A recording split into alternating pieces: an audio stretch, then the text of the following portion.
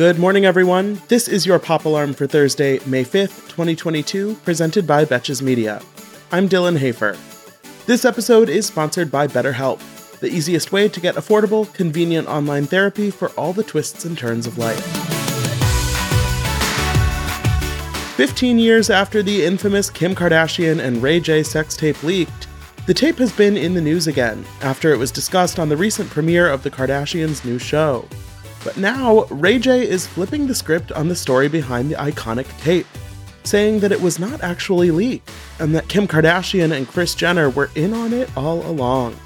In an interview with the Daily Mail, Ray J declared that, quote, "It's always been a deal and a partnership between Kris Jenner and Kim and me, and we've always been partners since the beginning of this thing."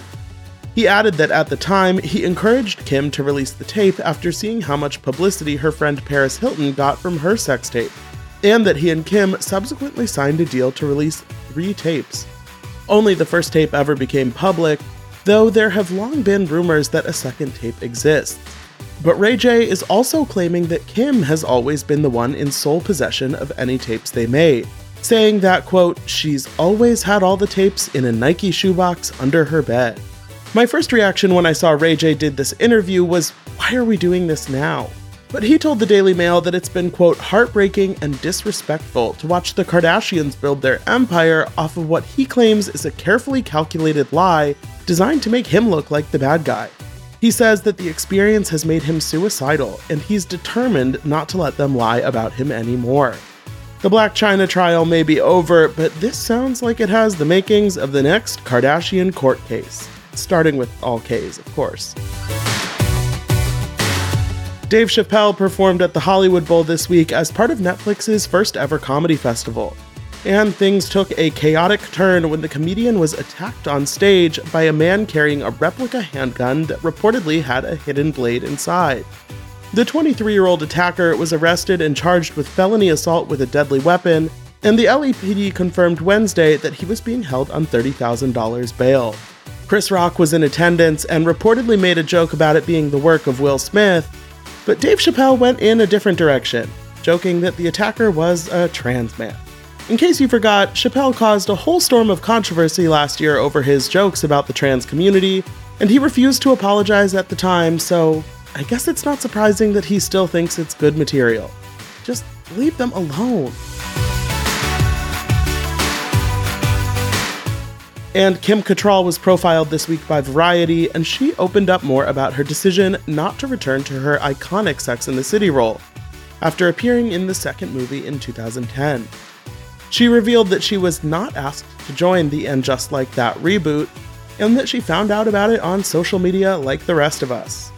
But it sounds like she has no hard feelings about this, noting that she had already publicly declared she wouldn't return to the role in the past when there were rumors about a third movie being made.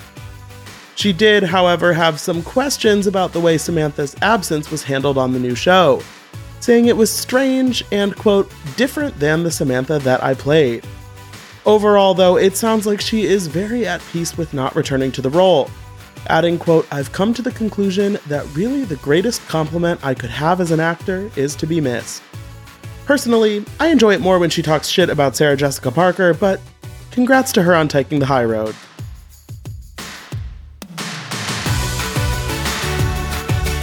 Thanks again to our sponsor, BetterHelp. I've seen firsthand how much therapy has done for so many people in my life, and BetterHelp is a great way to show up for yourself and invest in your well-being. They'll assess your needs and can match you with your own licensed professional therapist in less than 48 hours. And you can message your therapist anytime in addition to setting up weekly phone or video sessions. To get started, visit betterhelp.com/popalarm. That's better, HELP, to join the over 2 million people who have taken charge of their mental health. That's betterhelp.com/popalarm. And when you use our code, you'll get 10% off your first month. For more Pop Alarm, be sure to rate, review, and follow the show wherever you listen. And you can follow me on Instagram @Dylan Hafer for more entertainment stories. Until tomorrow, I'm Dylan Hafer, and now your pop culture.